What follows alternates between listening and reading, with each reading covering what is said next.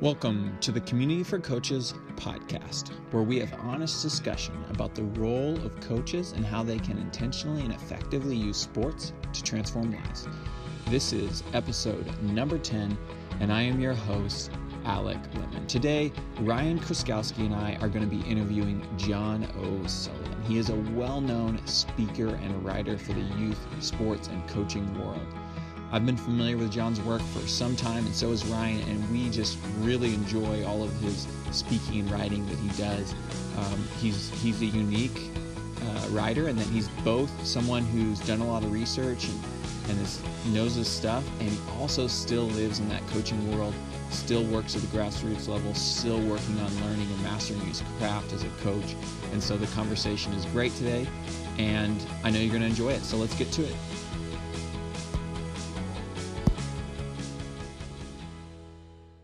All right, I am here with John O. Sullivan.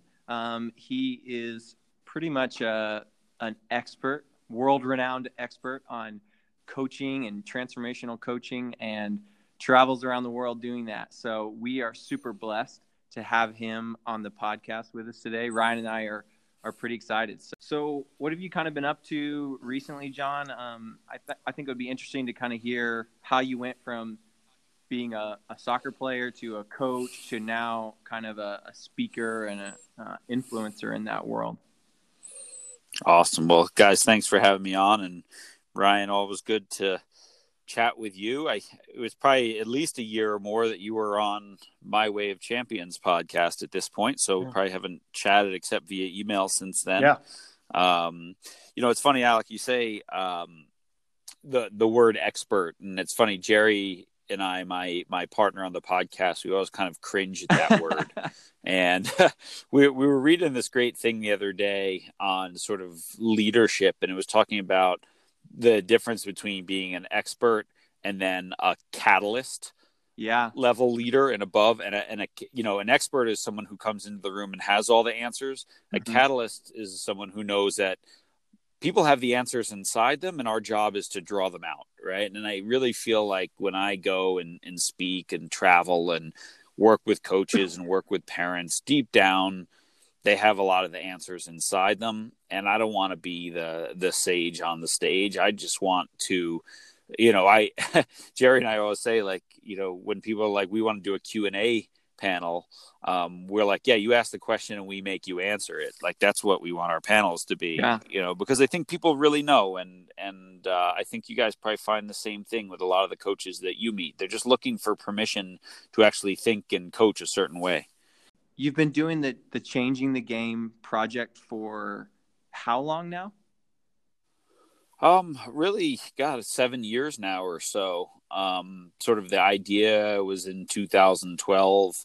I put pen to paper on a book in 2013, published the book in 2013, and then really sort of 2014 where it started taking off, and did a TED Talk, and the blog got really popular, and stuff like that. So yeah, it's a number of years now, and my work has taken me from, as Ryan said, the middle of Kansas to, I just got back from a whirlwind tour from Oregon to Beijing to Hong Kong to Sydney and back home.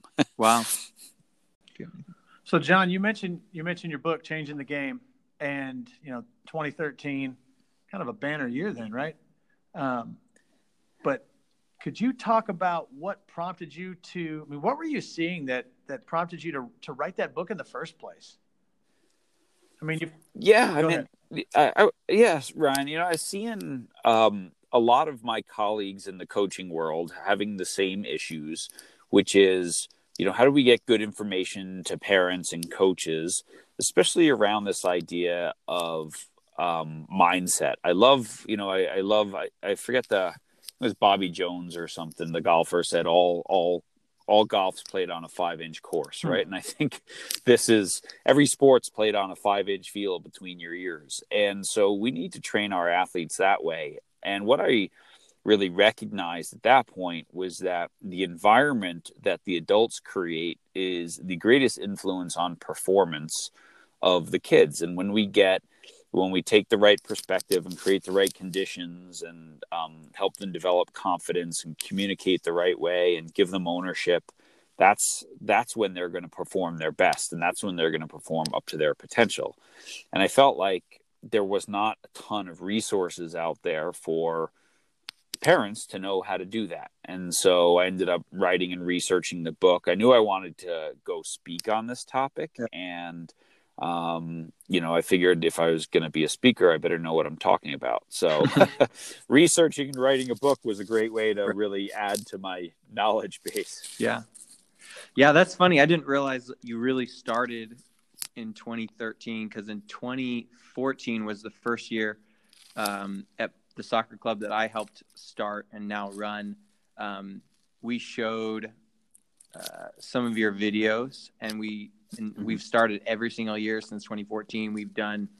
We've showed like your TEDx talk and discussed it with our parents, and it's had a massive influence on our club since we started doing that. And I think it's affected the whole Kansas City culture of youth soccer, just because our club has grown and influenced, the whole system in a sense.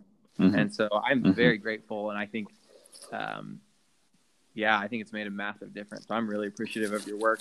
And I think it's had an impact since you very first started. I think I think so. I mean, the message is timeless, right? Love your kids, right? This is not rocket science, right? And I think as well that what's important is, as you found, this is what most parents want to do. Yes. This is what most parents want permission to do, right? That no parent signs up and goes, God, I hope we act like idiots in the stands this year, right? Like, God, I hope we don't get along. God, I hope the coach bullies my kid, right? So deep down, this is what we want. And we really the only way you replace fear is with information. And if we give parents enough information and we give it to them over and over again, and what you're doing is great. Hey, we're going over this again every year.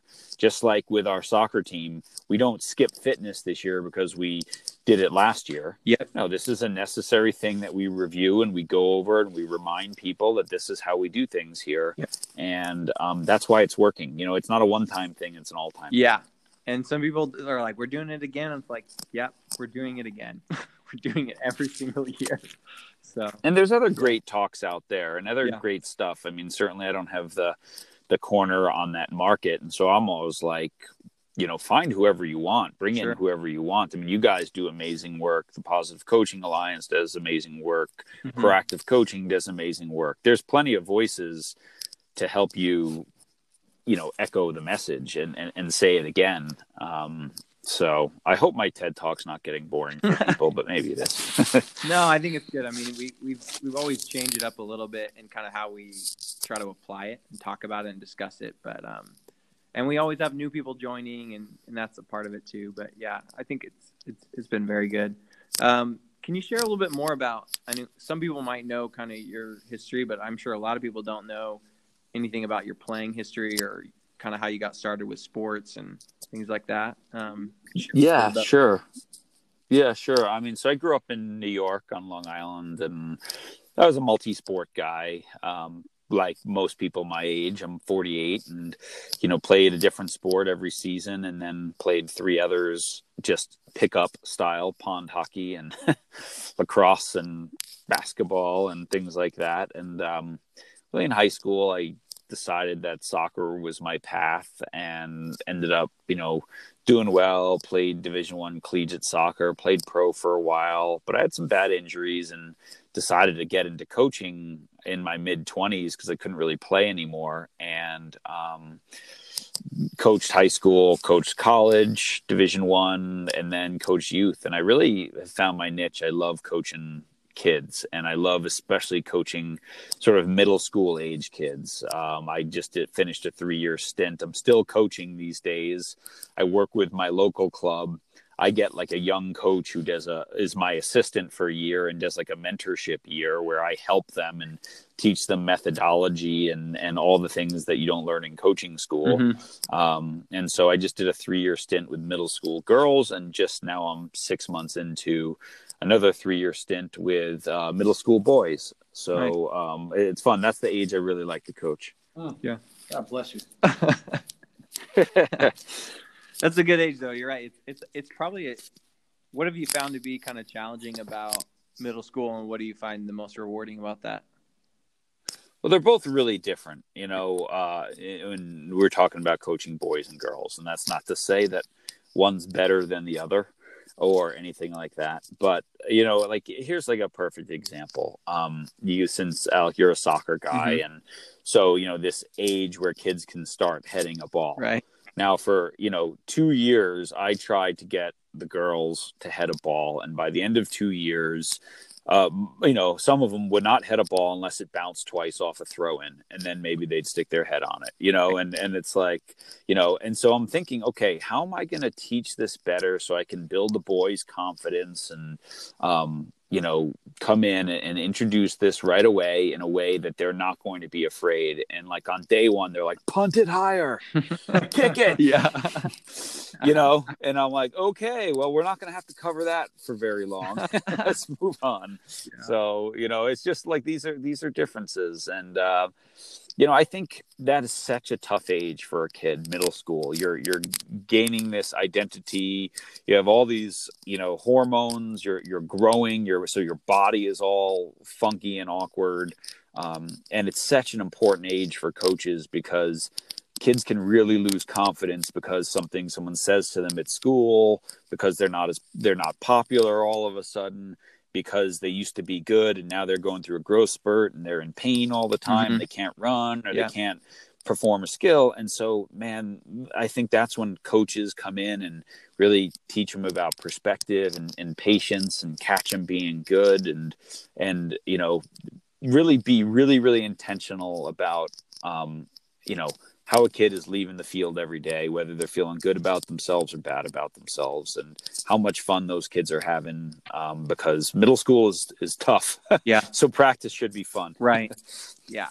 It needs to be kind of, in a way, a sanctuary from a lot of the difficult social pressures they're maybe not used to, and a place where they can feel safe, I think that's important for junior high. And those things pop up on the field too. And as a coach, you can be really intentional about talking about team, and this is a family and we have to support each other. And, for girls, it's really how to hold each other accountable and speak up to your teammate and not worry that she's going to be angry at you because we've agreed that this is how we do things here. And for boys, maybe not share every thought that's going through your head because some of them are cruel.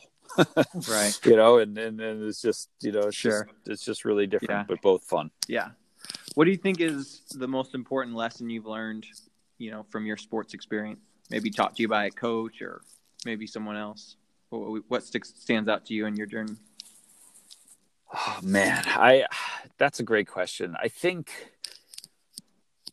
I don't know if it's the perfect word, but just perseverance, right? Just keep going, keep working at stuff. Like if you love it, if you're passionate about it, it's not supposed to come easy. So just keep showing up. And, for me, like I was a late bloomer, so everyone grew before I did. And I had to persevere through that. And then I had, some really bad injuries and I had to persevere through those. And, I had, as I cut my teeth in the coaching world, there was, some years where my tax return was very unimpressive, and I had to persevere through that to follow what I love. And and I think about that too. I mean, writing a book, right? I just finished writing another book, and you got to show up every day for a couple hours and put words on paper. And some days, it takes a long time before you feel like you're making any progress.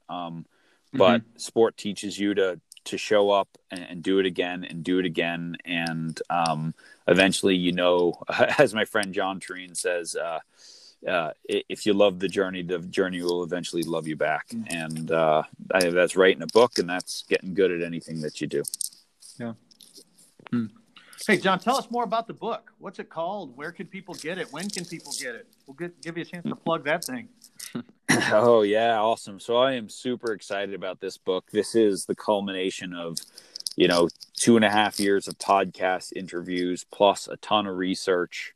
and stuff. And so the book is called Every Moment Matters: How the World's Best Coaches Inspire Their Athletes and Build Championship Teams. And so, from Way of Champions podcast, we've had everyone from top youth developers at Manchester United up to Steve Kerr on the podcast, right? Talking about what are the common things they do to create culture, to connect with their players, to design and run great practices, to make sure people learn, to find their purpose, find their why. I mean, I know, Ryan, you're a huge fan of Joe Ehrmann, and we've had Joe and Jody Redmond on the podcast talking about that and the sort of social contract of sports. Yeah. So this is all weaved into a book that is based on, something that Joe and I talked about, which is these sort of 4 questions of understanding, why do I coach? Why do I coach the way that I coach? Or I call that, how do I coach?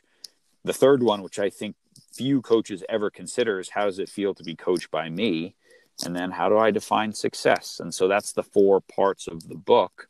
And then each of them has lots of subparts, whether it's how to find your purpose, how to help your team find a purpose higher than winning, to, there's sections on how people learn and how to design great practices, to coaching boys versus girls. What's the difference? Coaching your own kid, that doesn't get covered very much, and yet so many people coach their own kid.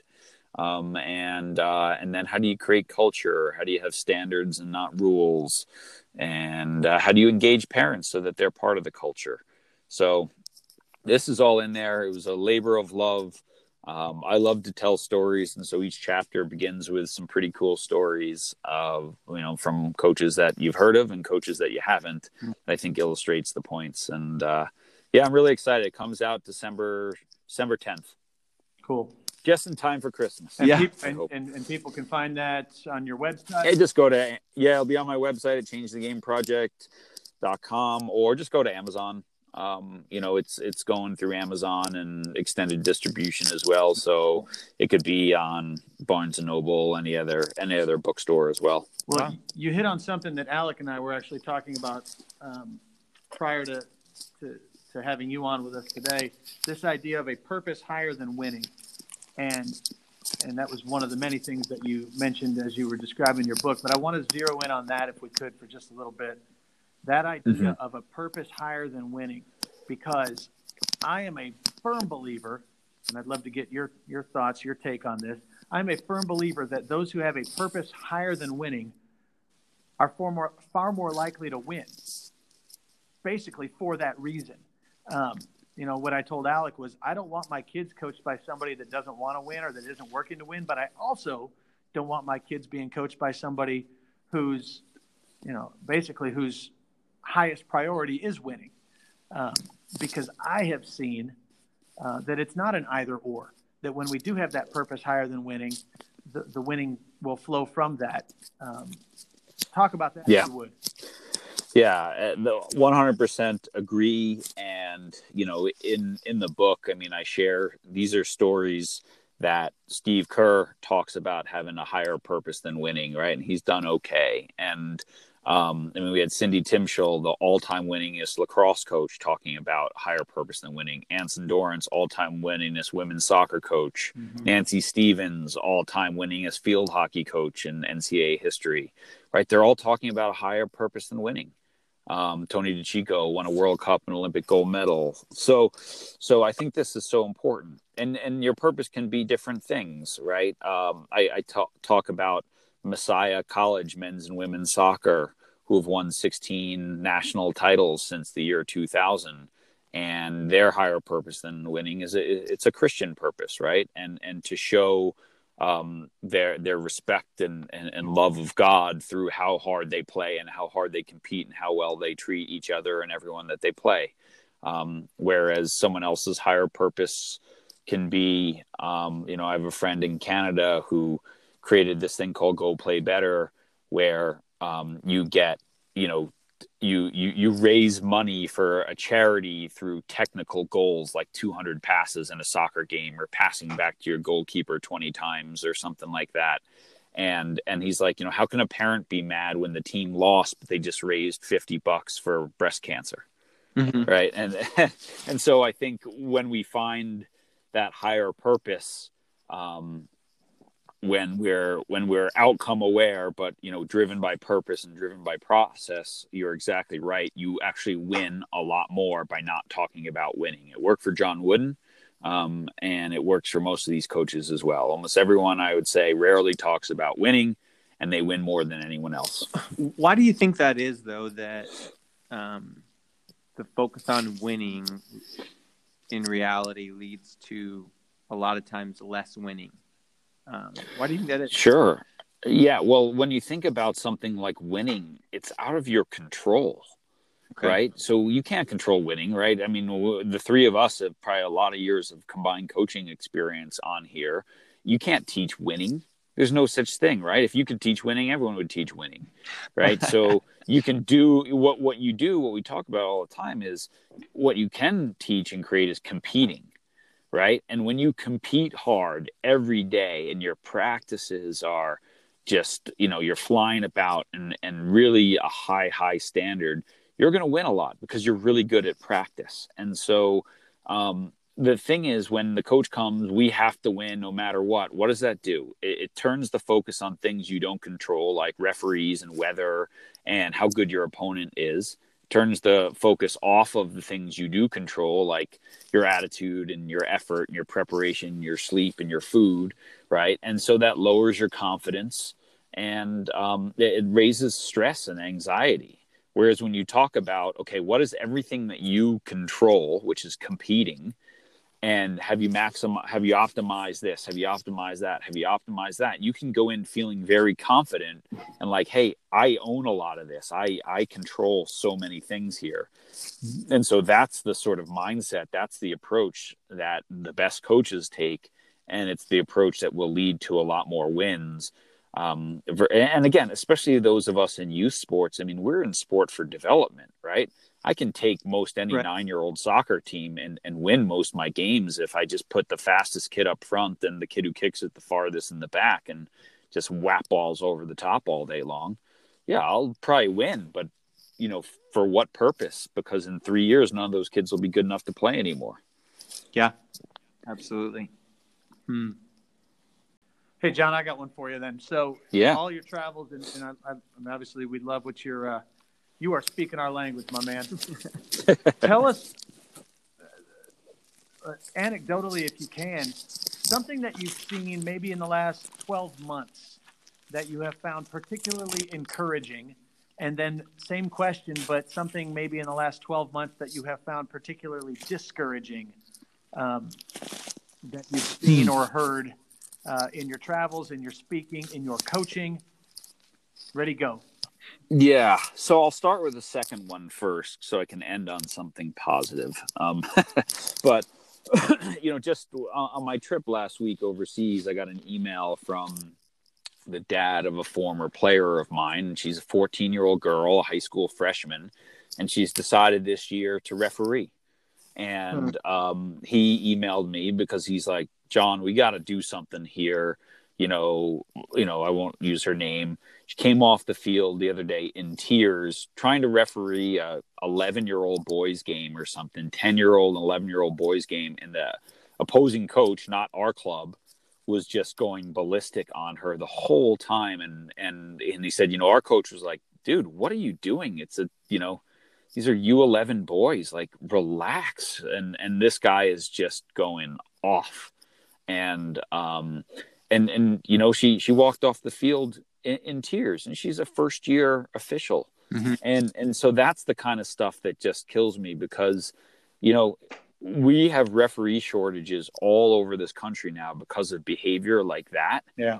And, 80% of these first year officials don't come back. And this dad's like, I shouldn't be afraid for my kid to go to work. If she was working at Subway, I wouldn't be afraid for her health, but I'm afraid when she goes to ref. And so this to me is so discouraging.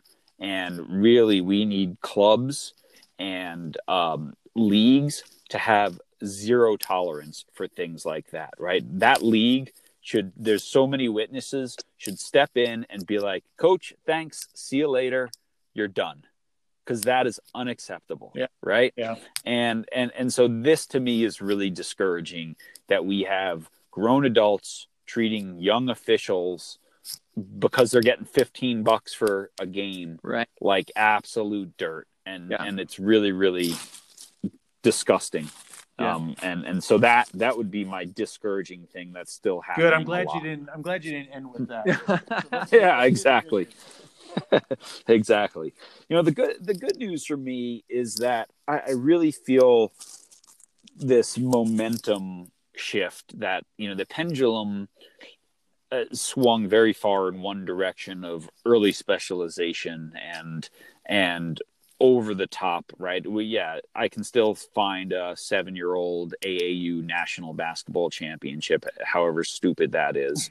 But I feel like there's a lot of pushback against that kind of stuff now, right? And I think parents are finding a voice and coaches are finding a voice. And what I'm getting is a lot of people reaching out to me saying, hey, I'm starting up this multi-sport club, right? Where we're not making kids choose. We're just, they sign up for us and they get 3 seasons of 3 different sports. And these people who are signing up, like free play places, right? Where kids can just show up and play and get that joy of sport back in. And so we're finally getting this pushback. And I think because the business of sport took it one way, it'll probably be the business of sport that takes it another way. But the business, I think, will solve the problem, because I think there's a lot of people asking for something different. And I feel like people now are able to step up and offer some different stuff. And I think that's really good. Yeah, no, that's great. And you used the word now for the second time that I wanted to highlight. You used it, I don't know, about 10 minutes ago, 15 minutes ago, but you talked about giving parents permission to, to embrace what is probably already inside of them, to give them what they, for them to have the permission to pursue what they already want for their children, which is for them to enjoy the sport and to feel love. And as they get older, in age appropriate ways, to learn to compete at higher levels and all of that and develop their skills. But I love that idea of giving people permission. You talked about how, researching your book, and now you can talk about how as an author and a speaker, you have this credibility, and people now, because of that, can do what they've already known was right, what they've always known was right all along. That's pretty cool. Yeah, they can grab a book, they can cite, when I started the blog, it was like I say to any organization, any blog post, you can reprint it in your newsletter, right? Just put back a link where it came from, but share it. That's why it's there, right? I want people. Yeah. We've done that you've done it, right? You've done that, right? Yeah. And it's like, that's what it's there for. It's not to hide on my blog. It's like, get out there, share it, share good information. There's research links. I didn't just wake up in the morning and make this up. And so, right. I want parents to hold boards accountable and say, wait a sec, why are we sending our, the author David Epstein just wrote this great new book, Range, and he was talking about being a generalist. And, he was telling me on the podcast, he was like, John, I used to live in Brooklyn, and there was a 7-year-old travel soccer team down, that practice at the park 4 days a week next to my apartment. He goes, I find it really hard to believe that a group of 6 and 7-year-olds in a city of 10 million people can't find a game, right? That they have to travel. Right. And this is it. And parents are scared, and they're like, God, we got to sign up for this or, we're stuck. And I think this is what we're trying to get to people, like, no, that's probably the least likely pathway to high achievement. Right. It's a great pathway to be the best 8-year-old, but it's not a great pathway to be playing at 18. Right. Let me jump in here. One of the things you talk about is that kids aren't always getting better; they're actually getting bitter. And that sometimes the sports experience can be really a race to nowhere. What do you mean by that? Can you kind of unpack that a little bit? Yeah, and we've touched on that a little bit, right? If we have 3/4 of kids quitting organized sports and, massive rise in inactivity and obesity and things like that, right? If kids, I've yet to meet a parent who begs their kid to play more Fortnite, right? So the Mhm. kids can be engaged if we have the right principles and the right environments, and sport can be better. And I really think I have yet to meet a kid who comes to practice, especially the kids I work with, going, "Coach, can we please stand in line today?" Right? So it's like, this is so important, right? So my number one core value for the kids that I coach is joy, right? I love to coach and I love sport, and I think when kids show up, there should be joy. Now, joy is not the absence of hard work, right? It's hard. You're held to a high standard. You're held accountable. But we do it through games, and we do it through game-like activities so that the kids are running and playing and moving, and they're not standing around. And then they go, "Coach, is practice already over?" To me, that's like, all right, we nailed that one, right? And this is what I think it should be every single day. And if you're doing that, if you're, and these aren't mindless scrimmages, these are teaching games with constraints and things like that. But, if you're doing that, kids aren't getting bitter. They're like, that's what I want to do. Right. And I always look at it like, man, if one of my kids decides that they'd rather play lacrosse than soccer, I don't look at that as like, oh, those lacrosse jerks. I'm like, wow, how cool that they're making this more enjoyable than me. They must be doing a good job over there. Fair play to them. I should go watch their practice. Yeah. Yeah. So what do you think is the these main are thing things, that makes it? What do you think is the main thing that makes it a race to nowhere or a meaningful race? Like, what makes it meaningful truly? Well, it's this race to the bottom, right? So if your 8-year-old is playing 8 months of soccer, well, then my 7-year-old is going to play 10 and get a private coach. And then, well, we're going to form an all-star team of 6-year-olds, right? And so it's just more, younger that goes against the science and chases after this, super damaging 10,000 hour myth and things like that really, again, they don't benefit the kids. And so, when kids lose ownership, when they lose enjoyment, then they lose intrinsic motivation. And I think the worst thing, the most highly motivated creature on the planet besides a puppy is like a 12-year-old boy, or it should be. And when I see them walking around like as zombies because they're overscheduled and exhausted and they haven't had a break, so it's just, that's the kind of stuff that just goes to me. Right. Yeah. It's almost like people they're working so hard to get somewhere and then they forget where they're going. Yeah, they're chasing after short-term thing after short-term thing. But I think if you ask them to take a deep breath and say, well, what's the end, right? That was one of the things I wrote about in my book, Changing the Game, was begin at the end. Like, what's the end goal for all this? And I think for most parents deep down, I want my son or daughter to be a great human being, to learn how to work hard, to learn how to work with others, to be healthy, to be active. I don't think most parents are out there going, scholarship pro contract. They get a bad rap for that. But then it's like your actions follow your intentions, right? If your intentions is this, are you signing them up for a sporting program that's in alignment with that? Or are you signing them up for a sporting program that's in direct opposition to the things that you say you value? And this is where I think parents, our job is to do our homework and find sport organizations that really do make it about the kids. And if I live in a small town and there's only one baseball club, my kid loves baseball, well, then run for the board, right? Coach a team, do it right. These are the things that I think we can do better. And if I live in a big city, do your homework and don't just sign up for the first place team with the abusive coach and the one who doesn't play the last 5 kids on the bench.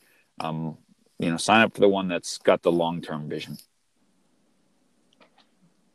Yeah. I was going to ask you, you have this phrase that you use a lot, like that you encourage parents to use, which is telling your kids, I love watching you play. Can you talk about like why you think that phrase is so important? And is that something that coaches should think about using with their teams as well? So I think it's, first of all, I take no credit for coining that. I learned it first. First speaker I heard say it was Bruce Brown from Proactive Coaching. And it's such an incredibly important and powerful thing. But I mean, I'm pretty sure it's in the Bible, right? Yeah. Like, love watching your kids do stuff, just love your kids. And it's just very powerful because it, frees them from the burden of being responsible for your happiness as a parent, right? So it enables you to take that step back and just say, I love watching you compete, and I'm proud of the fact that you're out there, and let's go get lunch, instead of turning it into an inquisition. Yeah. As a coach, yeah, I mean, there's nothing wrong with saying, I love watching you guys play, right? I love watching you guys compete. I'm super proud of you. Hey, we're learning. I found that actually as a coach, the less I say after games when we don't do well, the better. Because usually the things that come out of my mouth might not be so constructive, right? I always say it's kind of like vomit. I feel better and everyone else feels worse. So, I think it's important that sometimes as coaches, we just have that self-awareness that, I'm a little emotional right now. I'm a little frustrated.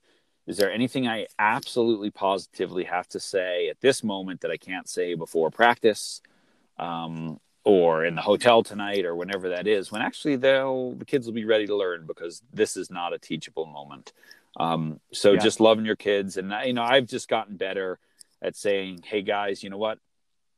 Today's was not our day.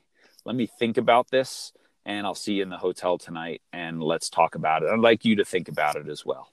Right. Yeah. That's and then good. they're like, that's good. Give yourself a little time before you, like, if you don't have something constructive to say as a coach, maybe don't say anything, if you can't find a way to make it meaningful and constructive. It's like, just wait. Yeah. Just wait.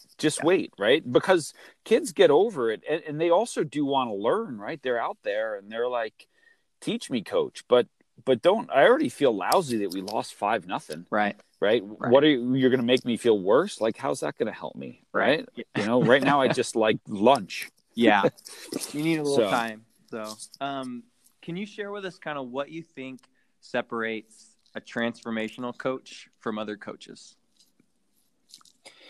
Well, obviously this idea of transformational versus transactional is, I think, a really important one. And I think for me, a transformational coach is one who puts the needs of the athlete first, right? Who's in front of me, and what do they need from me?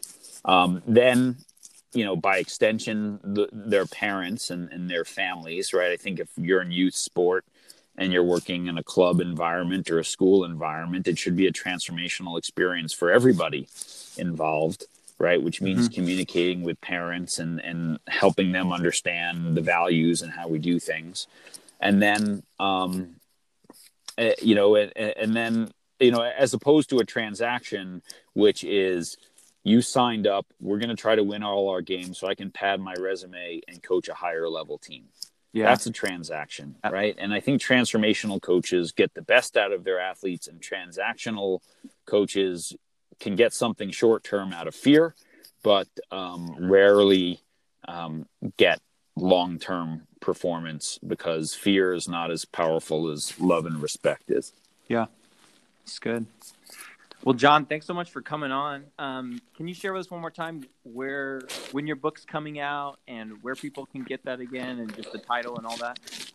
Yeah, sure. So the new book's called Every Moment Matters: How the World's Best Coaches Inspire Their Athletes and Build Championship Teams.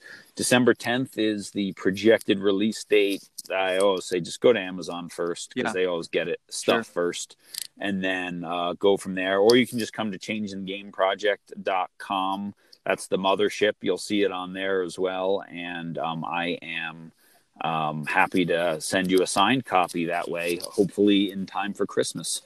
And that's where Way of Champions is the podcast as well. And you can find that at changingthegameproject.com or iTunes, Stitcher, all those fun places. It's great. I've listened to it. It's a great podcast. A lot of great stuff. Thank you. Yeah. Thanks. Well, John, always great to talk with you. thank you again for your time.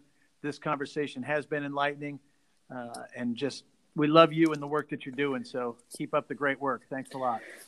Well, I echo that, guys. I love the work that you're doing. I think Community for Coaches is a great example of how you impact and make change in your own community, family by family, coach by coach, school by school. And so I love what you're doing, and huge fans of your work as well. All right. Thank you. Thank you very much. Big thanks to John O'Sullivan for joining us this week on the podcast. We really appreciate it. Ryan and I obviously really enjoyed the conversation. And also make sure you check out the podcast show notes. We will put links in there to the Changing the Game Project website and also John's book, Every Moment Matters. We look forward to having you join us again next time.